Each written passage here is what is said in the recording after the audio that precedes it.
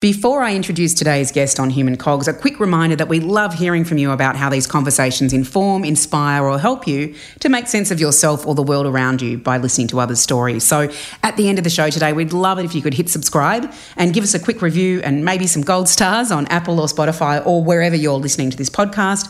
We're asking you that just so that we can keep producing these stories and these shows based on what you're into and bring you more humans with stories that should be told in times like these. Thanks, you guys rock. We really appreciate your support and your listenership.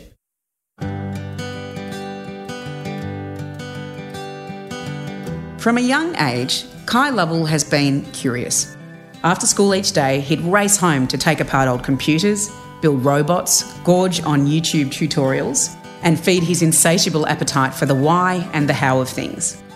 He realised pretty quickly that he was drawn to the internet, and each week he'd research and test a new online platform or app, build websites for the fun of it, digital sales funnels for the hell of it, and systems for the challenge of it. Kai channeled those passions into projects along the way, and by the age of 12, he was hosting his own radio show, as you do. By 15, he had built 4 businesses, he'd taken the stage with TED Talks, and last year, aged just 16, he was learning much more in the world than he was in school, and he decided to opt out of formal education altogether. Kai is currently living and working in Perth, not yet an adult, and yet advising companies, clients and organisations around Australia on product strategy, growth marketing and what the world looks like from a pretty unique 17-year-old's vantage point. Kai is, as you'll discover when you hear this chat, in many ways an outlier. He's someone who's daring to chart waters that aren't mapped. He's insightful, he's intensely curious, he's smart as, and he really has digital running through his DNA. This conversation will blow you away, and it'll probably challenge your beliefs about the holders of wisdom and who's actually designing the world we're living in. But mostly I hope it will restore your faith in the next generation. The good news is we're all in very good hands with young people like Kai in the world. Here's my conversation with Kai.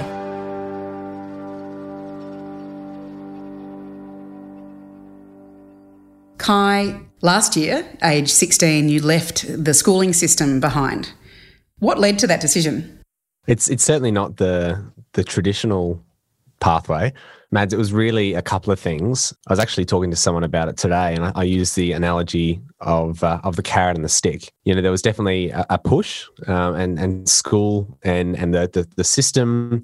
For me, particularly, you know, last year and years gone by, there's been quite a lot of frustration, just personally. With that process, and you know, there's plenty I got out of school, but a whole heap sort of you know, left feeling like there was more that I could have got. What was traditional education not giving you? There was a lot of comparisons that I was making between what I was spending my time on the weekends and in the evenings, the stuff I really loved, the stuff that I was curious about, the stuff I was really passionate about, and the stuff that I was doing at school. You know, my parents would notice how happy I was getting home to jump into all my sort of work, and how unhappy I was heading off to school, because it was just the type of space where it's prescribed learning that wasn't very reactive and proactive to sort of you as a learner. And, you know, the fact is, like, I don't really understand the first thing to do to sort of change that, because teachers are already so overworked, and there's whole complexity in a classroom. So this is not me saying I have all the answers, but I was certainly feeling the problem. I think for me, it was definitely that sort of push of trying to get out of there. And there was also a pull, you know, which was that sort of stuff, as I said, that I was spending my extra time working on that I loved. What were you spending your time on? It was actually a real interest in radio. I was really captivated by the audio format, and I think probably it helped having a little community radio station in my town. So we would drive past every day, and I'd always marvel at the big antenna and, you know, being able to hear it on the radio as we drove past. Which town was that, Kai? Where did you grow up? So I was in Kalamunda, which is a sort of small town about half an hour out of Perth in Western Australia. Beautiful part of the world, rural enough to sort of feel like there could be a couple of cows in the backyard next to you, but that's probably a bit of exaggeration, but also close enough to sort of have the mod cons. This sort of KCR FM, Kalamunda Community Radio, was there. And for those sort of first few years, around sort of high school, end of primary school, I was really interested in that. I would do it after school. I'd do a little show on a Monday afternoon. You were 11, right, when you did that show? Well, yeah, 11, 12. It was around that age where I was starting to do the training with them and sort of twisting their arm to let a young chap on their airwaves. But I did that, and then I got interested in business and started a little sort of side hustle. I mean, it was an epic failure. I sold about 6 T-shirts in 6 months, I think. This is the Tech Thread Co. That's the one. Yeah, super catchy. I know. I love it. I like the 3 T's in there. What were you trying to sell? T-shirts, basically, that were sort of embossed with different sort of sayings that I thought were quite clever. 12-year-old self, Kai. Which were what? Don't trust atoms; they make up everything. Really, really funny stuff. It was more of an exercise of going through and getting an ABN and setting up a website at a business sort of level. It was a failure. You're 11, right? So how did you know how to do those things at that age? Well, at 12, you didn't, right? So you fumble your way through YouTube and government websites and make a heap of mistakes. Eventually, you get a little bit better. That was the main reason I was doing it. And I think really why I still consider it a successful sort of project was that after those 6 months, I had a much greater sense of business and sort of value exchange than I did at the start of those 6 months. Mm-hmm. And am I right in saying you created about 4 businesses while you were still in high school? So you had the Tech Thread Co., you had your POV podcast, Millennial Studios. What was Millennial Studios? So Millennial Studios sort of housed that radio, sort of became more podcast. And I think there are a couple of different podcasts that I've worked on around, social change and really just topics that interest me. But I sort of housed it under this Millennial Studios. Again, this was probably 13 or 14. It was sort of the next chapter where I was starting to also think about how content and social impact can also play into business. And this was a really, really interesting time for me because I sort of stopped focusing on the revenue side and really just started focusing on the content and impact side to the point where I created this thing without a business model, but still with expenses, but nonetheless, I was having a heap of fun. So, there I sort of learned, yes, it might be helpful to have a revenue model somewhere in there, but more than anything, it was just a great exploration of content and the sort of softer skills. Yeah, I did that. And then I moved on to probably the most substantial of these sort of projects, which was a tutoring agency, which I started with a friend. All this sort of stuff, right? It might seem sort of all over the shop and really with no sort of single thread, but that was the point, right? Like that was sort of for me exploring lots of different types of things, and that's what I'd spend my afternoons and weekends doing. And that's why I was really ultimately disenfranchised with school, is because my curiosity was not sparked in school. Were you doing the academic learning in school? Were you keeping up with what was expected in the system from that point of view? Yeah, I was quite the student probably for the first 3 years of high school. And I think, probably a lot of people knowing me at that time were surprised at these decisions in sort of year 10, 11 and 12 to sort of move schools and to drop out, because at that point in year 7, 8 and 9, I was topping the class. I was topping the year. I was doing quite well, but not because of passion or interest in maths and science, but just because of some, luckily some sort of natural abilities that fizzle out as soon as the real work starts to kick in. Mm-hmm. And when that kicks in, the people that love the subjects do well, and the ones that might have been doing well but didn't really love them sort of drop off. And that was me. So that was also part of the struggle is that sort of change in perception from other people. I think probably in the last couple of years have I sort of looked at that and understood it more. That's really why, because there was just a lack of passion. Mm-hmm. And a lack of engagement in what you're actually learning, because you've obviously got a really big appetite, a voracious appetite for learning. What did your parents think about all this? I mean, they've been my biggest supporters. They've always been, I guess, space holders. They kept me fed and housed, which is a massive part of all these opportunities. But I think more than anything, they've been wonderful in everything from driving me from here or there to just sort of having a chat after dinner about stuff that probably they didn't really give a crap about. But for me, it was that sounding board that was super valuable. And they've always been really encouraging, still parents, still caring enough about you to sort of not say yes to everything and let you sort of take a one-way trip to America. But I think, for that sort of balance and sort of line to be walked, I think they did quite a good job of that. And we're always reasonably supportive if I made a good enough case for anything. You're an outlier in some ways. You've taken an unconventional path, certainly in this country and this education system in some ways. Yeah. Do you perceive yourself as different? Look, I think I would be kidding myself if I said that I was the same as everyone else in terms of the path I've taken. Not to say that others have done similar things, and not to say that the other paths and opportunities are any less or more valid. But yeah, I think I'm different to the status quo, but I don't think that then has any association with value.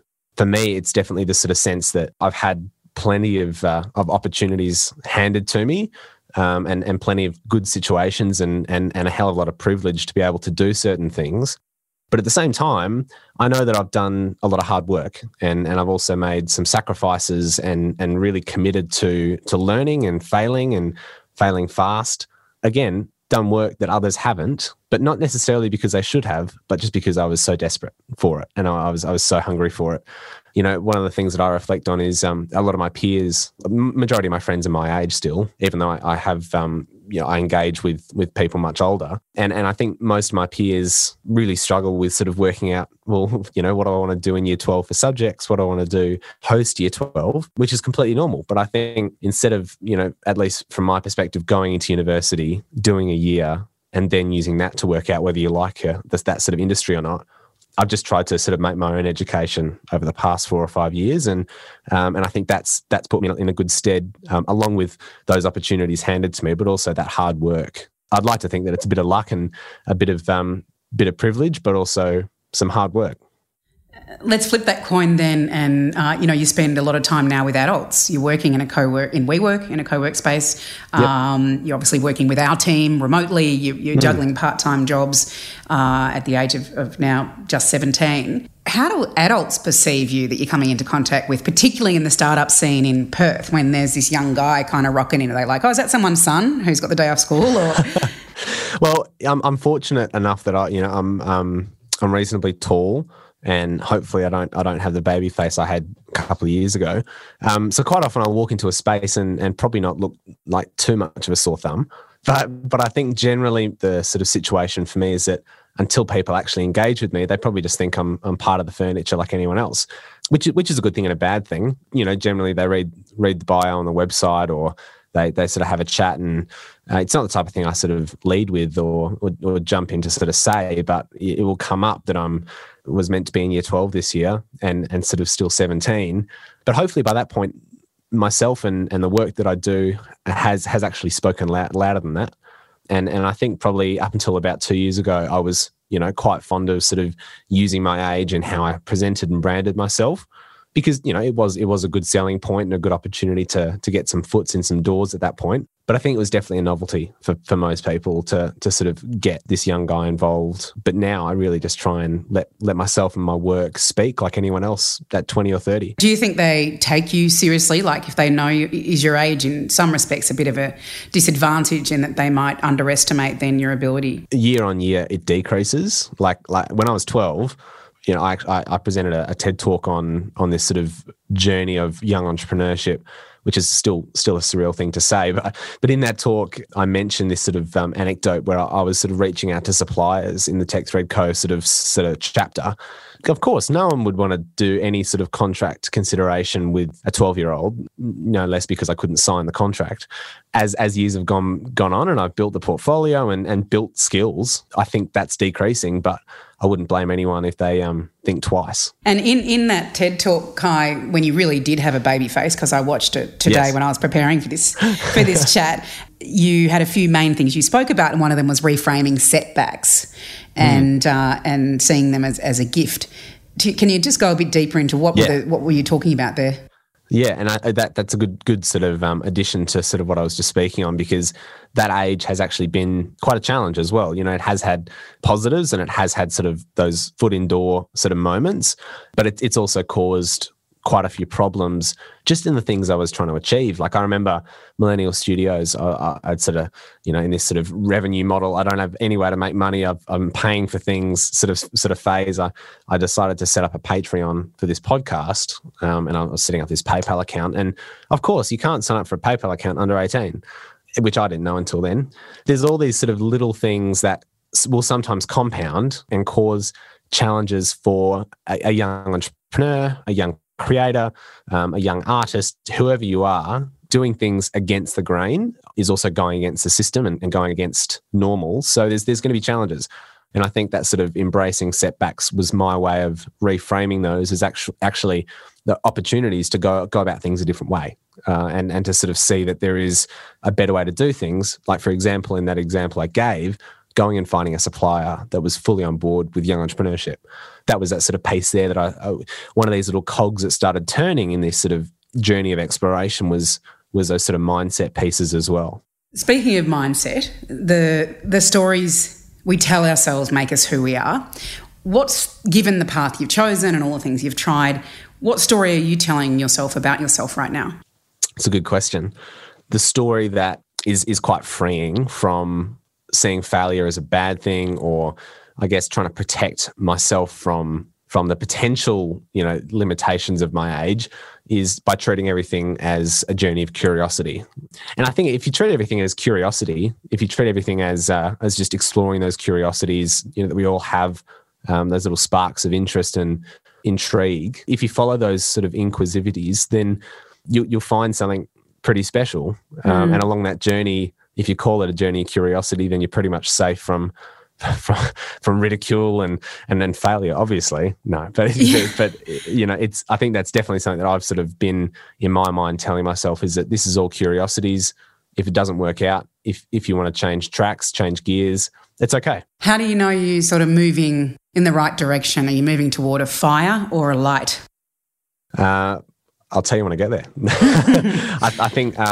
or maybe another way to ask that question is, how do you know what to say no to?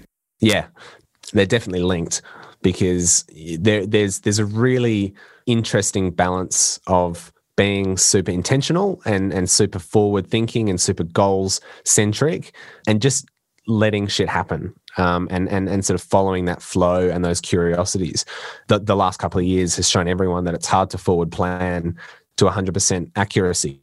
If you just feel sort of more agile and sharper in what you're trying to do, if you feel like you're sort of sharpening the knife rather than blunting it, then you sort of feel like you're moving in the right direction. Do you have moments or days when you doubt yourself and the choices you've made to this point? Many moments in a week. Not to say that I'm unusual in that. I think a lot of people have those sort of moments. But when you're in this journey of curiosity, as I like to frame it as a sort of story I tell myself, there is aspects of broadening interest and broadening skill. And also there's times to sort of diverge and converge. You know, like you sort of have to have both of those. When I think about converging, sometimes I have doubt around whether I'm developing the right skills and developing them in the right directions. You know, sometimes I'll do something completely separate to the day-to-day stuff I'm doing, which is why I sort of say journey of curiosity. If I wake up tomorrow and sort of go, look, I want to change tracks, you know, I don't think anyone will sort of look at me strangely. The ability to stay agile and to sort of be really tuned into what I'm interested in and feeling like I'm adding value towards at this age, at 17, it's a good opportunity. It's a good time to be doing it. Where do you get your self-belief, your confidence that you are making good choices? I'm getting quite clear on my values, and I'm getting quite clear on what sorts of things I want to achieve. Some employers and some opportunities will require certifications, qualifications, probably at the very least a graduating certificate from high school. To put it bluntly, I probably don't want to work for organisations that can put that aside for a second and focus on the individual and the work and the value that you add to their organisation, and use that to make a decision on you. I'm pretty bullish on that, actually. I think, to me, it doesn't matter what I do. putting that all aside, if I can just walk into your company and prove that I'll be valuable to you, prove that I can improve upon the things that I'm meant to be improving upon, I don't see why anything else should matter. Not everyone's going to agree on that, and I'll probably miss things because of that, but hopefully the things I do say yes to are fully aligned with where I stand and where I view the world. And that's where the confidence comes from. Do you have mentors, Kai? Like, who's most influenced you and helping you along this path? If I consider the sort of the humans that have contributed to the journey that I've been on, I mentioned my parents, I mentioned my friends, and beyond that, it's really been mentors. It's been people that have sort of said, Kai, would you like me to mentor you? But there's also been people that have taken a chance on me and given me a job, or there's been people that have given me a word of advice in a time that I needed it in a coffee line. And there's been people that have given me really harsh feedback and also been incredibly helpful in this sort of process of decision making and alignment.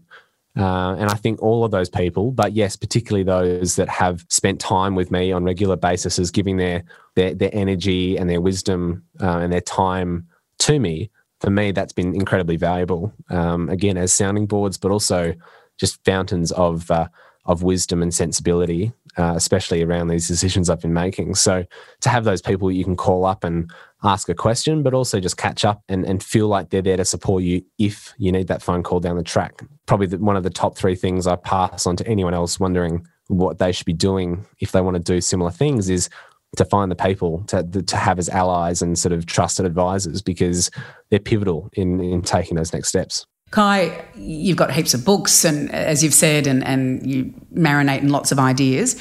Which book or idea has most kind of, lit your fire recently? What's one that comes to mind? There's one that Albert Salvoia is the man who published it. He's actually one of the first engineers at Google, but it's not a technical book.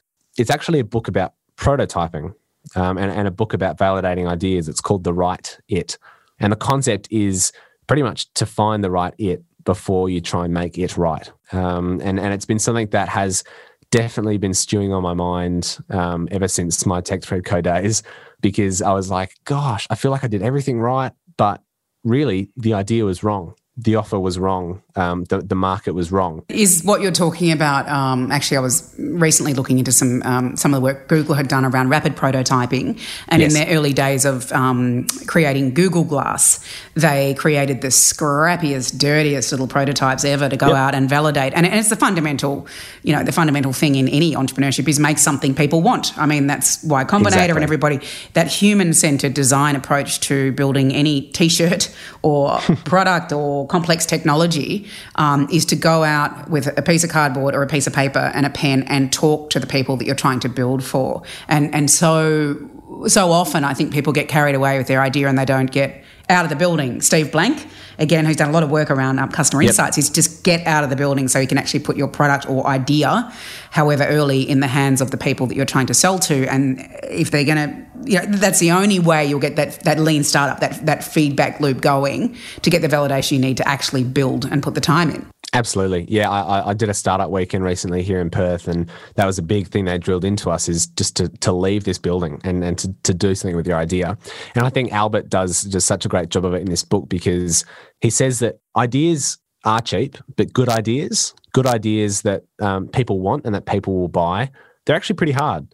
And I think that's definitely been something that I have been putting much more of an emphasis on in what I say yes to, in terms of other people's ideas, but also what I say yes to in my own ideas and the stuff that I want to run with and explore curiosities around. But I think that's really that concept, as you say, that rapid prototyping. He talks about it as actually pretotyping, which is an interesting concept that I'll let him delve into more in the book if you have a read. But he uses the example of a guy that will have this idea to set up an automatic laundry drying machine at the local laundromat, right? Seems like a good idea, but obviously a lot of investment to build the whole machine. So he pretty much does the whole sort of mechanical Turk trick where he sets up a little wall and actually stands behind it and charges people, and he just folds the laundry and gives it back to them. They just think it's a machine, and he can basically assess out of all the people that walk into that laundromat how many people actually use it, determine some form of product market fit, and then use that to make a decision on whether he runs with it. Exactly. It's the Wizard of Oz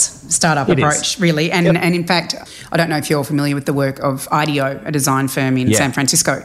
They were pretty much launched the idea of design thinking, and that is about putting the human at the centre of that process and deeply going into empathy to understand how people behave in their own environment, i.e. in the laundromat, before you then go on and build the thing for them. It's very cool stuff. And it's a great book. Yeah, awesome. Oh, I'd love to dive into that. And I think further to what you've said is that ideas are the easy part. Yeah. There's lots of ideas. So, you could dime a dozen people say, I've got this great idea for a startup, or I had that idea. But execution is everything, and getting that idea out into the world and people telling you it's ugly and how to make it prettier and touching customers, that's the only way to then get the flywheel spinning around. 100%. Yeah. And you know what? You've been doing that with FutureAmp for the last while, and it can be ugly sometimes, but it can also be super joyous and exciting when you get awesome feedback and awesome buy-in from people. So it's a double-edged sword, but I think if you ignore it, you're pretty much guaranteeing yourself uncertainty. Not necessarily guaranteeing yourself failure, but definitely uncertainty. Yeah, you got to find people who love what you're doing because you're actually solving for them. That's right. Absolutely. Kai, so we've got your book. We'll put that one in the show notes. Yeah. Which habit or tool has most improved your life recently? I love that question. It's funny, habits and tools, particularly tools, I spend a silly amount of time obsessing over. My friends know me as Kai the app guy, because every time we catch up, I've got another app to tell them about, which I actually quite like. I mean, I'm a massive nerd, if you haven't been able to get that. Yeah, no, I got that. Yeah.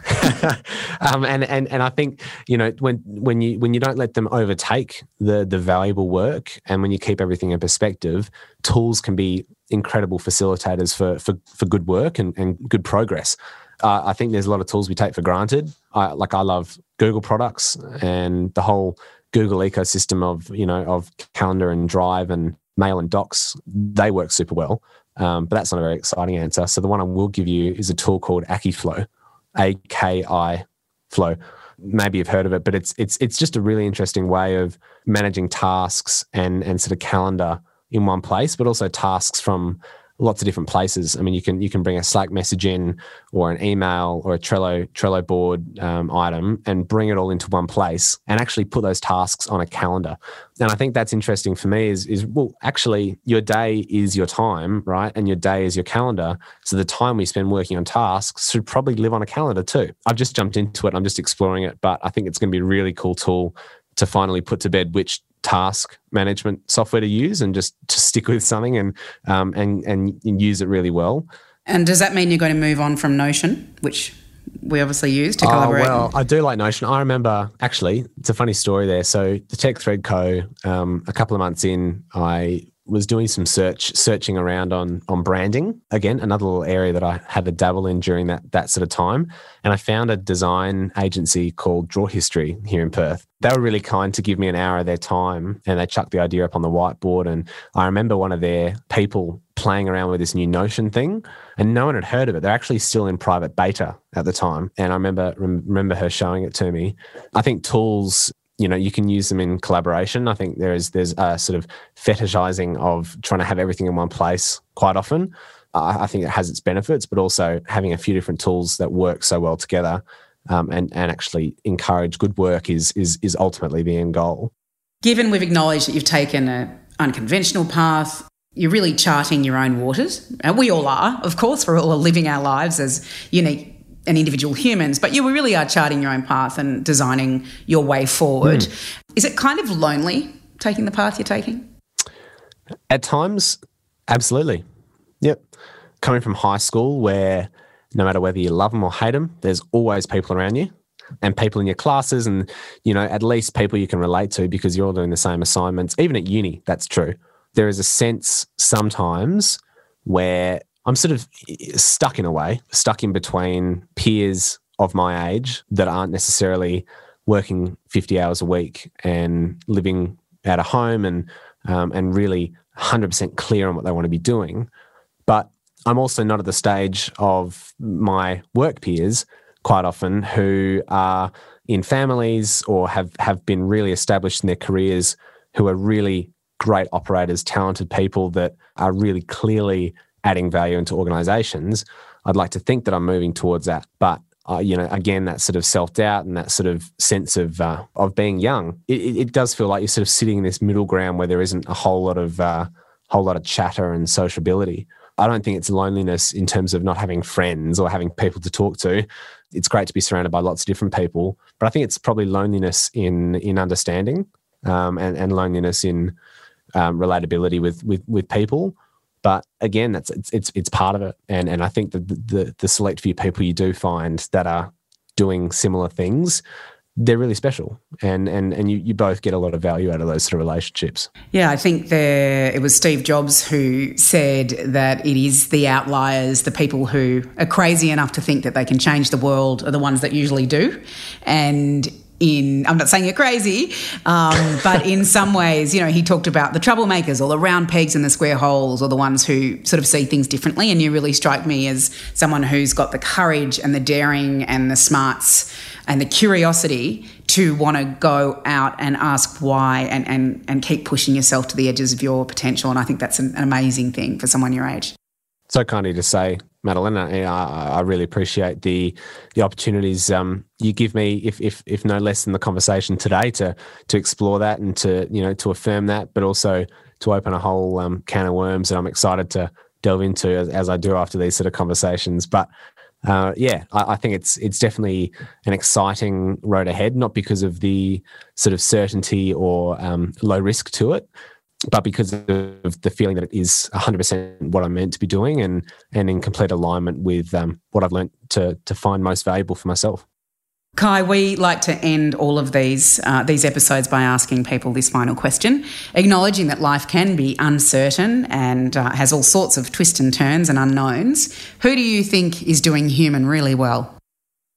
It's a really nice way to end, because I think being grateful of others and acknowledging others is such an important thing to be doing. I've got a friend, his name's Will Massara, and he runs a very successful company called Youth Leadership Academy, and they run events in schools and around the country in councils, in organisations around leadership and around entrepreneurship for young people.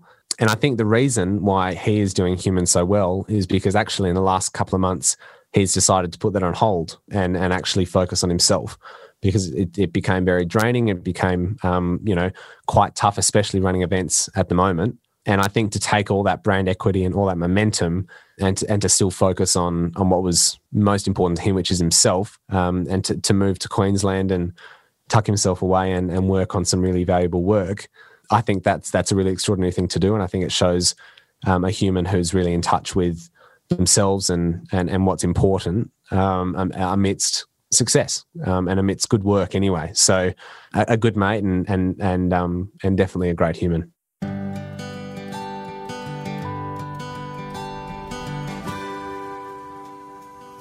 Thanks so much for joining us for this episode of Human Cogs. We know that being human is pretty messy for the best of us, and we really hope these conversations challenge what you think you know about yourself and maybe some others in your orbit. And Mads, as a psychologist, I know I'm having a good day at work when people say to me, Sabina, I've never thought about it that way before. That's what we hope your experience will be listening to Human Cogs. So if you want to find out more about other episodes or about this episode, jump on our website at humancogs.com.